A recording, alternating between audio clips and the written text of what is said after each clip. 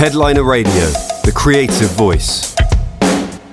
Today we're welcoming Andrew Farriss onto the show. So hello, how are you? Yeah, I'm good, Alice. How are you doing? I'm really good. And where were you speaking to you from today? I'm speaking to you from Newcastle, which is the Sydney Newcastle, not the Newcastle in Northern England. The accent gave it away. And I drove down the coast today, the New South Wales eastern coast of Australia, to talk to you today. Oh, lovely. Well, thank you for doing that. Appreciate it. Did you say you're in a hotel today? Well, I only checked in about 8 minutes ago. I think the girl at the front reception thought I was, crazier than I look, because I thought I have to get in the room and talk to someone, in England. She's like, right. So I sort of ran up here and now we're chatting. So how are you doing?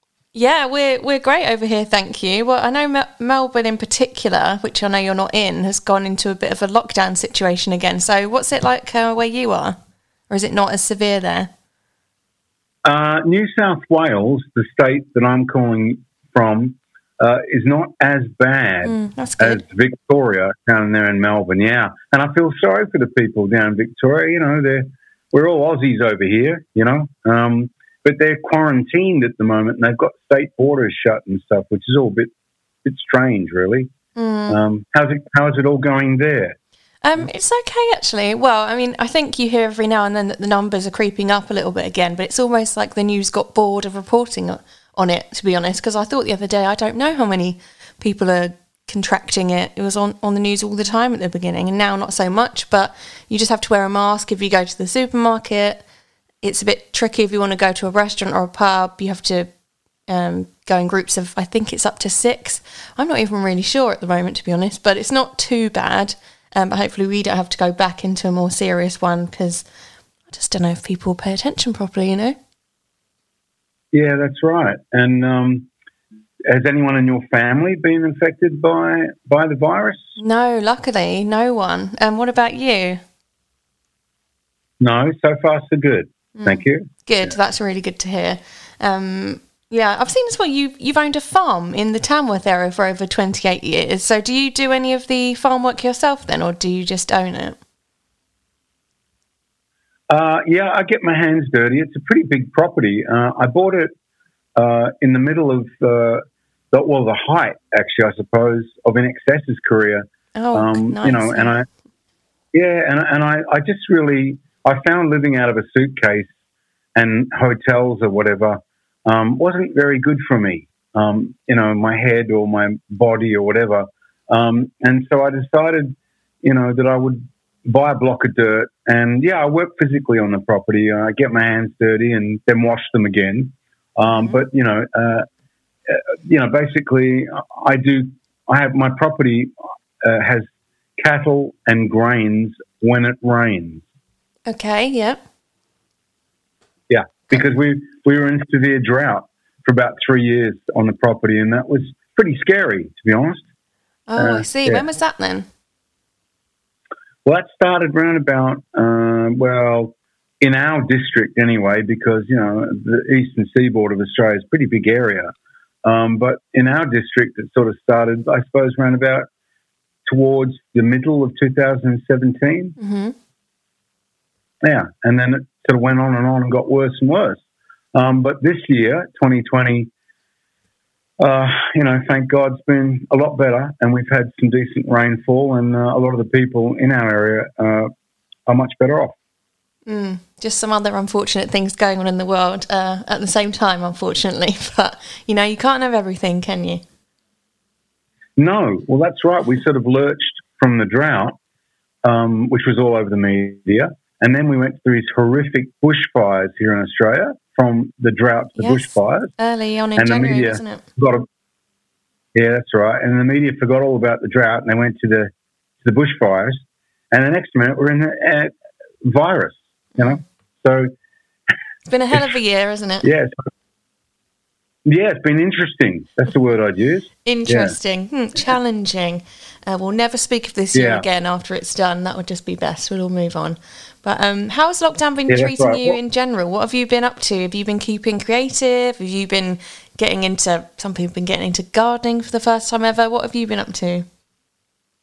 Well, I've always been a songwriter and I've always been a creative person with, musically. Mm-hmm. I've worked as a record producer. Prior to the virus and even the drought, I was getting ready to launch an LP, which I started to release 2 songs. I had 2 singles out. But during this particular period of time, the record company, both in America and Australia, advised me to think twice about putting the album out because all the people that were working, normally in the offices for the record company all went home, And so I thought about that and I thought, they're right, actually. And so I suggested to them, because I was very frustrated at first, well, I've got another idea, which is I've got some other tracks which was actually going to be released after my LP, and I had artwork ready for it, just luckily. And I said, could I put out an EP? And they said, that's a great idea. Mm-hmm. So that's what I'm doing now. Okay. Yeah. Great. And did you have any tours or any performances planned that you had to cancel? Would you have been doing that at the moment if everything had been normal this year? Absolutely. Yeah, actually, my wife, Marlena, and I, she's originally from the United States, from Ohio, mm-hmm. and obviously I'm an Aussie. Although I did live in England for nearly 5 years until my kids were born there, and I do have a British family. Okay. But anyway, we were about to get on a plane and go to the States, both to see her family and go to Nashville and promote my sort of country folk music rock, project thing I've been doing. Mm-hmm. And then, of course, the government said, no, you're not going anywhere. You're going to stay here, because of the virus. So, but I found, Alice, strangely enough, that out of something that started off very negatively, besides the health risks for everybody involved, I've actually found this period of time quite a healing time to focus on, the people closest to me in my life and make me reevaluate why I'm doing certain things that I do, and work on the farm, funnily enough. Mm-hmm. No, that's good. A lot of people have been saying similar things. They've found it a reason to take a little pause and they realise they perhaps haven't done that in a very, very long time. So, the time is now, really, isn't it? That's right. You only get 4 paws. Very good. You got it. There you nicely go. Nicely done. Obviously, we're going to talk about your solo stuff, but we must talk about INXS just a little bit, if you wouldn't mind. So obviously, our listeners will probably know anyway, you've sold over 50 million records with INXS, toured all over the world. What were those early years with the band like? What are your memories of that time? Well, we had a lot of highs and lows, like any act starting out. I'll quote John Lennon here, you're lucky if anyone likes you. And that was what it was like for us. We just didn't really know. We tried our luck, around the pubs. We were one of those sort of Aussie pub bands that came out sort of after AC/DC and Cold Chisel and Midnight Oil and all these acts. We were in there with them, all of these sort of people running around playing pubs in Australia. And then we started to take our fortunes overseas. Well, we ended up working in 52 countries, but along the way we began to discover that not to get disheartened if you go somewhere and people aren't crazy about you, just go somewhere else and maybe they'll like you. That's good. And in the end we felt really blessed that anybody did like us, and it got more and more full on. Mm. And when did you start to think, oh, wow, I think we've made it? There must have been a moment where you thought people do like us now, or this is going to be big now. Right. I sort of freaked out a bit on our, I suppose it was our 5th studio album, which was Listen Like Thieves. And we had a top 5 hit in the US off that album. We'd had top 40 hits around the world before, but that particular song was What You Need. and was top 5 in the US, and everyone seemed to think that, you know, we were better than sliced bread at that point. And I remember getting a phone call from our manager, Chris Murphy at the time, and he said, "You must be so excited. You must want to go out and drink champagne and celebrate or something." And I put down the phone, which is an old landline those days. I put down the phone, and I sort of felt really uncomfortable. And I was walking around, and I couldn't figure out why. You know, I should have been party, you know, great. And then it occurred to me that once we were starting to have like top sort of 5 hits around the world with certain songs, which we'd already had number 1 songs in other countries, including obviously Australia, France, Argentina, and New Zealand, other countries. Can't remember exactly where and when and how back then, but there was something that made me uncomfortable. And then I remember speaking to Michael, who obviously was alive back then, and I said, "Do you feel like I do?" And he said, "Yeah, it's weird, isn't it?" And I said, "Well," and we both realized what it was we began to realize that, is this as good as it's ever going to get? You know, like, is this the highest, you know what I mean? Like, is this the biggest achievement we're ever going to do? You know, and if it is, great. But that's why on the following album that INXS made for Kick, we had a massive album because the two of us decided with the songwriting to just pull out all stops and, you know, do whatever we could do to make that album, the songwriting, as good as possible. And that's exactly what happened. You know, it was a huge album. Yeah, it really was. And what was your songwriting process together like? Did you have your own individual roles, or did you adapt for each particular song together? Yeah, there was a bit of adapting going on. I mean, Michael was always such a, I don't know how to put it, a free spirit, a very bohemian sort of guy. I was a bit more sort of normal in that sense of, you know, I'd sleep in the same bed and go home and, have slippers or whatever, I suppose, you know, if you like, if you know what I mean. Very civilized. But, you know, yeah. But that's where the two of us were a bit polarized as people. Michael was such a friendly sort of social guy. He loved running around, you know, meeting all sorts of new people and discovering new things and going to new countries and doing all that sort of thing. But I think what happened with us as songwriters was that we didn't do the normal sort of professional songwriter thing where you get in a room with 2 acoustic guitars. Well, first of all, he didn't play an instrument. His instrument really was his voice, and he was a great lyricist. And I knew that since we were kids. And so musically, I was very fortunate because I had a big canvas to work from all the time, and we discuss ideas together. But he wouldn't talk in musical terms in a music theory sense. He'd sort of say, well, this one needs to be a bit darker, or it needs to be a bit lighter, or, you know, a bit faster, or a bit funkier, or whatever. And I'd be like, yeah, all right, okay. And I'd think about that.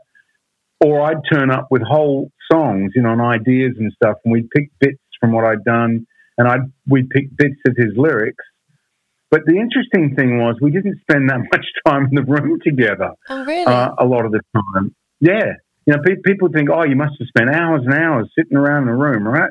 I said, no. Actually, most of the time, it was quite sort of funny. We were like, you know, I'm like, hey, mate, how you going? You go, good, yeah. Where you off to? I'm going out tonight, you know, to a restaurant with some mates. I said, okay, well, here, what do you think of this? And I'd play something to him and he'd go, I like that. And he'd say, well, let's work on that tomorrow. I said, sure. So most of the time, a lot of what we worked on was I don't know how to put this, but we never really slaved over too much stuff together.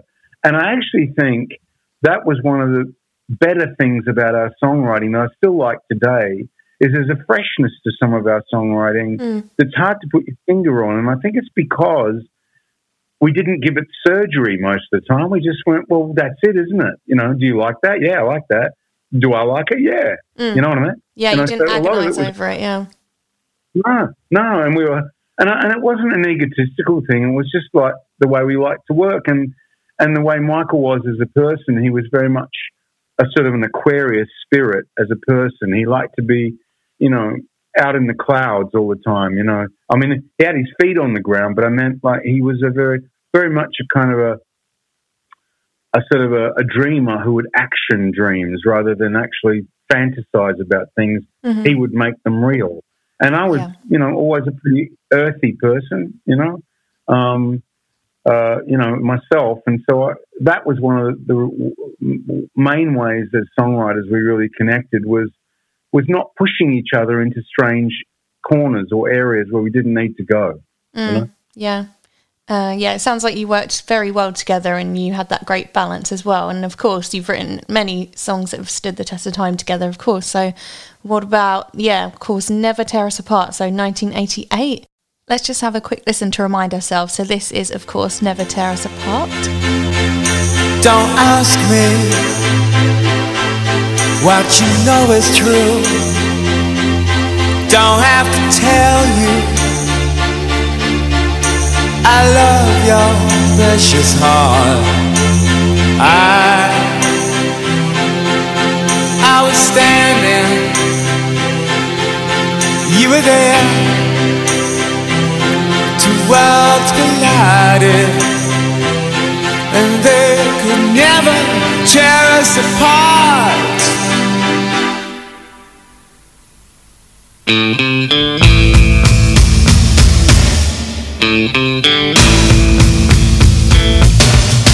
We could live for 1,000 years, but if I hurt you, I make wine from your tears. I told you that we could fly, 'cause we all have wings, but some of us don't know why. That one's really stood the test of time. You know, it's been covered numerous times, hasn't it? So did you have a feeling when you wrote that one that it was a great song or that, you know, it was something special? Or did you not think of it in that way at the time? Well, no, not really. Actually, I remember playing the music of Never Tear Us Apart originally to Michael Hutch and we were at a A&R guy's house in New Zealand, and everyone was playing tennis. And I got a bit bored, and I said, "Hey, Michael, come in here. I want to play you something." And the guy had a piano in his house, and I went over and I played the music of Never Tear Us Apart, and he said, "Oh, I really like that." And he said, "Give me a minute." And he sort of wandered off and came back later on. He said, "What do you think of this?" It was literally like that.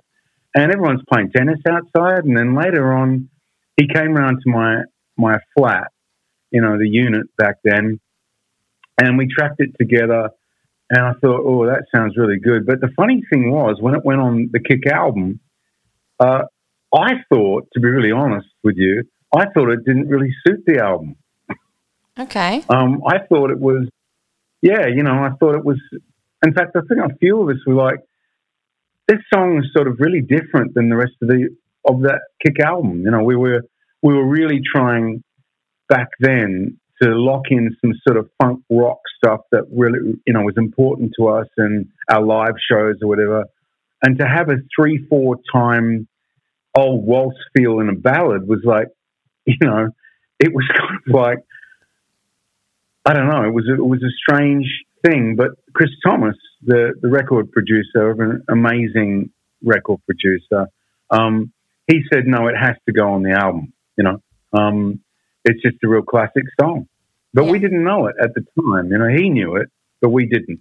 Oh, that's interesting. And what about Need You Tonight? I'm asking you because that's my personal favourite. What absolutely fantastic song that is. And obviously that did particularly well in the UK as well, amongst other places. So let's have a quick listen. So this is Need You Tonight, of course.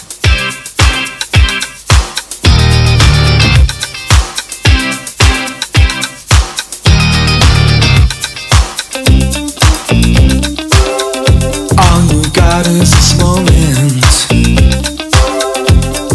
21st century is yesterday. You can care all you want.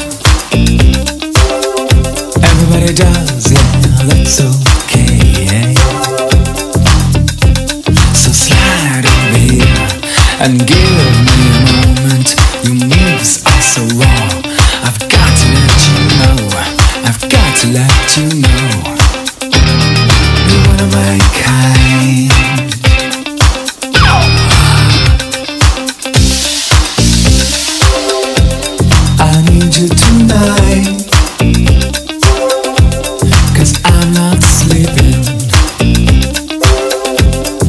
something about you, girl, that makes me sweat. What was the process with this song and how did you write it? And did you think that one was a big one as well? Was it a similar thing where you weren't sure? Oh, actually, that one, I had a feeling was really important.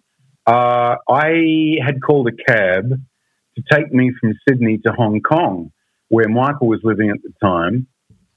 And I was going to go fly over there and write songs with him and take some of the songs that I'd already, started to work on over and join him. Well, anyway, I wrote the music for that and put down the parts and the riffs or whatever.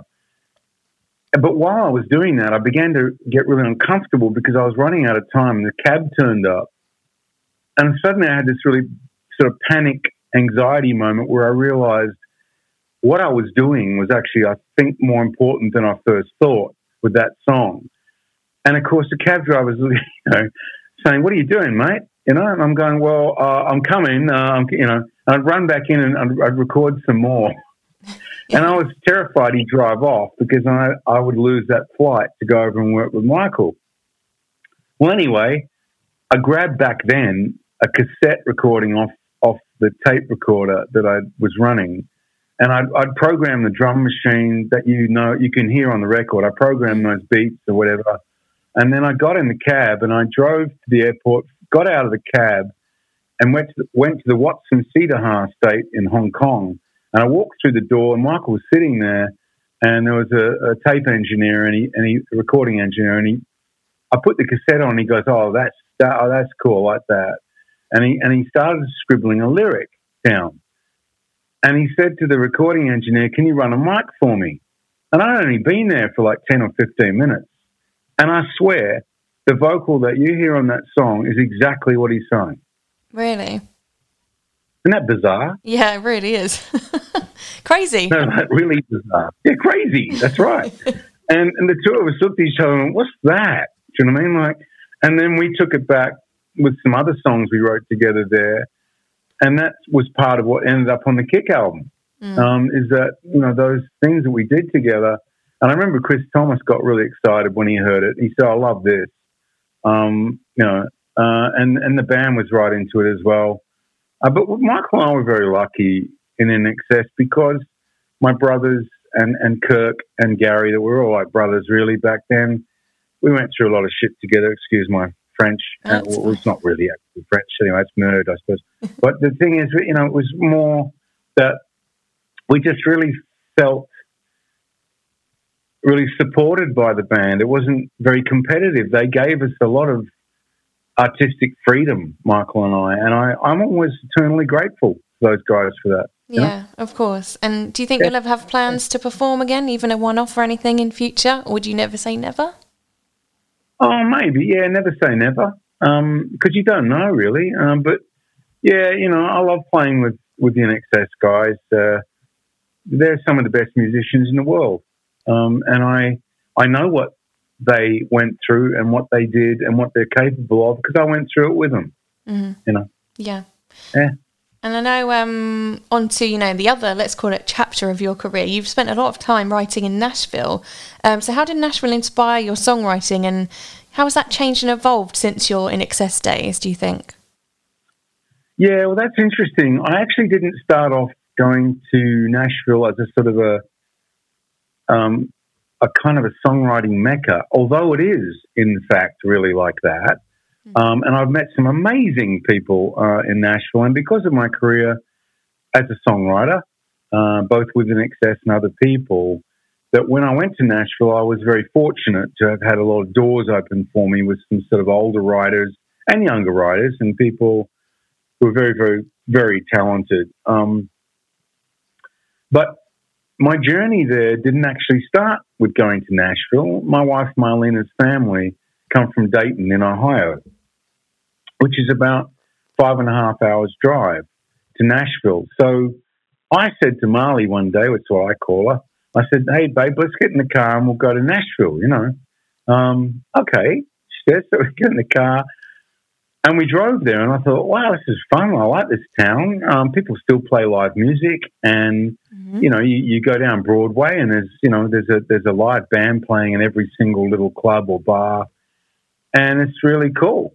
And so I thought, we'll have to come back here again. And that, even though In Excess used to go through Nashville and play as In Excess, this was different. And when I started to go there and songwrite with people, I learned a lot about myself, and I learned a lot about other people's work. But mostly what happened to me was around that time, which is how my solo sort of country music thing really bit into me, was that, which I didn't see coming at first, was I began to ride horses down on the Mexican border with Marlena. Okay. And we used to ride horses down in the national monument areas in Arizona and New Mexico and on the Mexican border where the Chiricahua Mountains are. And I used to ride around. I went down there 4 or 5 times, actually. And then I'd go back to Nashville and I'd listen to the sort of the pop country stuff that they were writing. And I began to realize there was a lot of similarities between the way that, pop EDM or pop rock or pop, whatever you want to call it, pop country. And I began to recognize that something in me switched, and I went, you know what? I really enjoy writing with all you people, but now I want to know about the Old West. I want to know about the songs that people were writing about that inspired people like Johnny Cash or Willie Nelson and that older series of people who came before. I want to know what inspired them and where they got their inspiration from. And I began to realize it was partly what I was already learning, about riding around and getting an education from wranglers and cowboys about the Tombstone area down there in the bottom of America, on the border of Mexico, and learning about the Apache Indians and where Geronimo surrendered and Cochise's stronghold, Apache Pass, how the Mexicans were fighting, the U.S. cavalry would fight the Apaches, and all this stuff was going on down there. And I said, I want to write songs about that.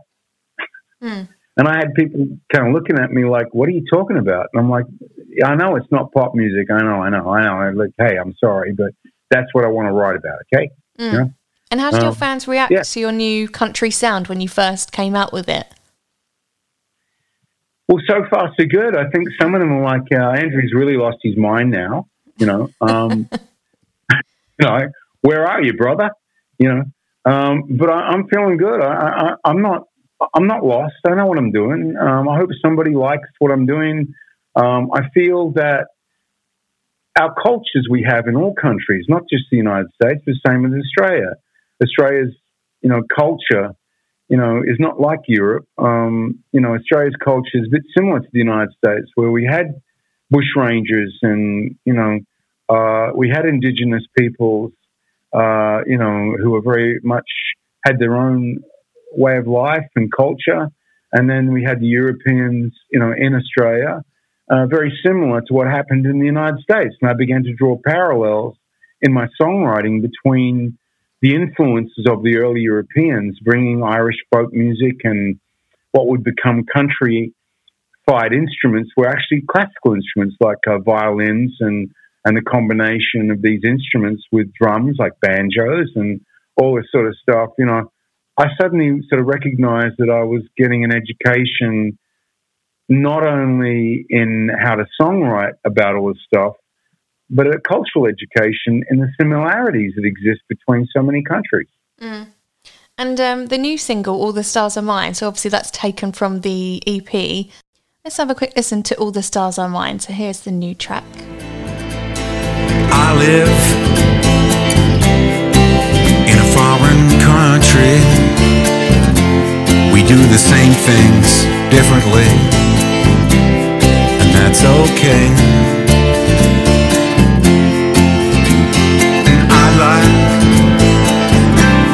I'd like to get to know you because you're different than me, yeah.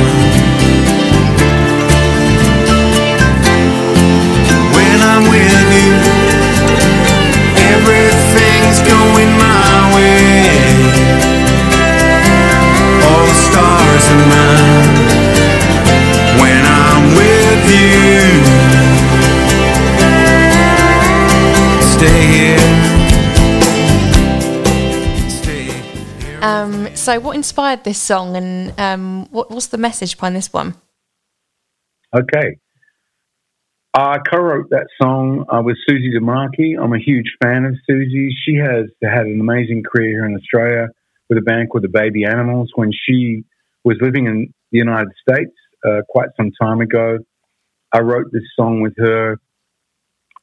And the song really talks about just being open-minded with other people from other countries. That our cultures, sometimes we think of other cultures as being very different than our own, but the only thing that separates us is land.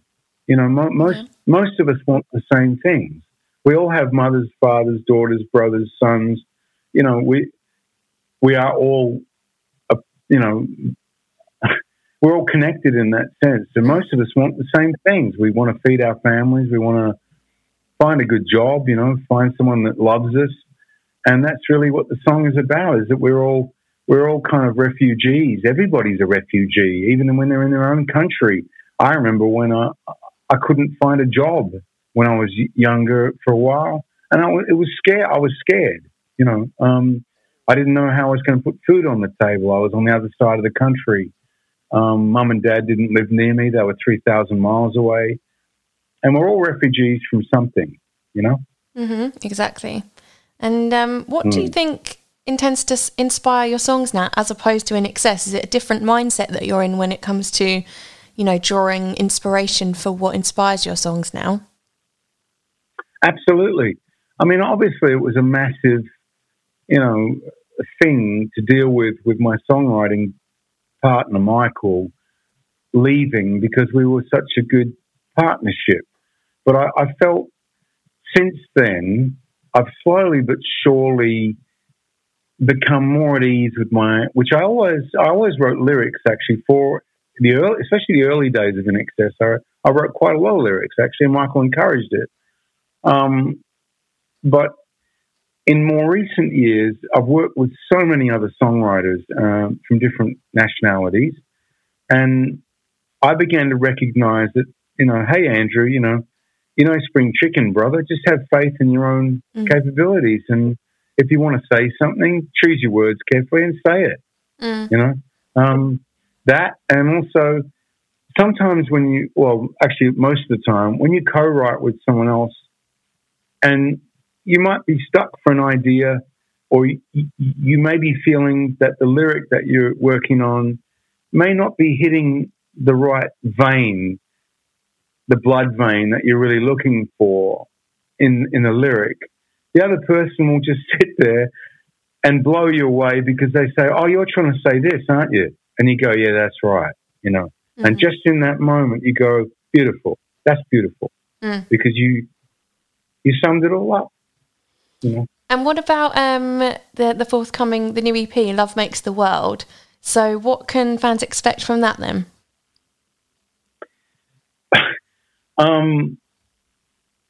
Right. The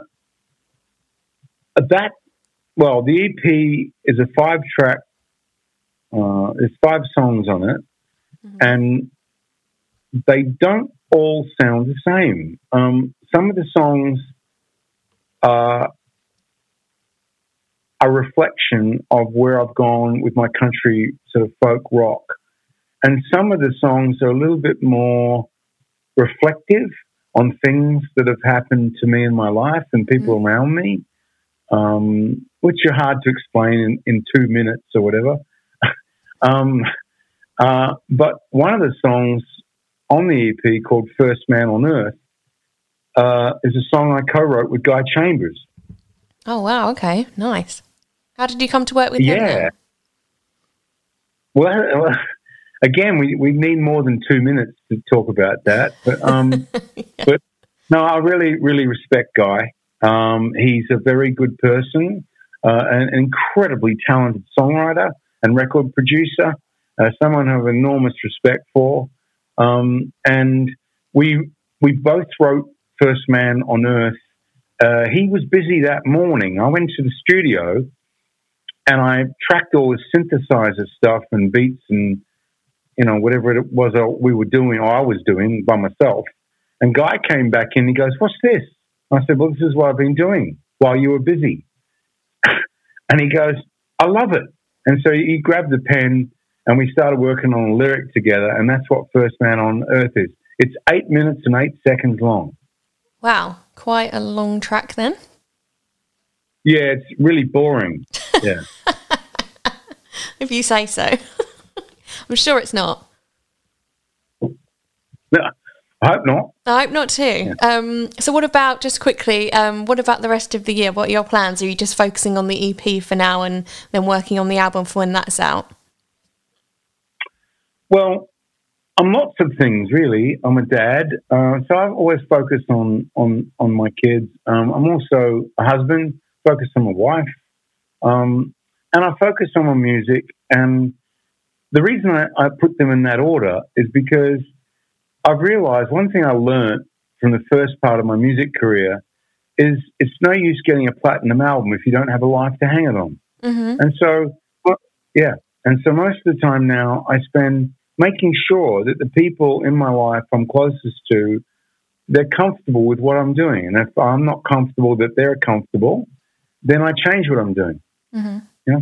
No, I think that's a lovely mindset to have as well, because it can be so go, can't it? You have to sit back and reflect what you're doing it all for, so that you can perhaps spend time with your loved ones, do things with them, etc. So you've got to make time for that, haven't you? Exactly. Okay.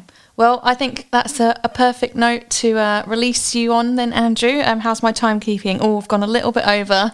Tut. I must try harder. But thank you so much for joining us today. We really appreciate you, rushing into the hotel room to get on the phone to us today. Yeah. It's been absolutely lovely to talk to you. Yeah, same, Alice. And take care, all of you who are listening to this, and stay safe. Yeah, you too. All right. Thanks, Andrew. Bye-bye. Bye. Headliner Radio, supporting the creative community.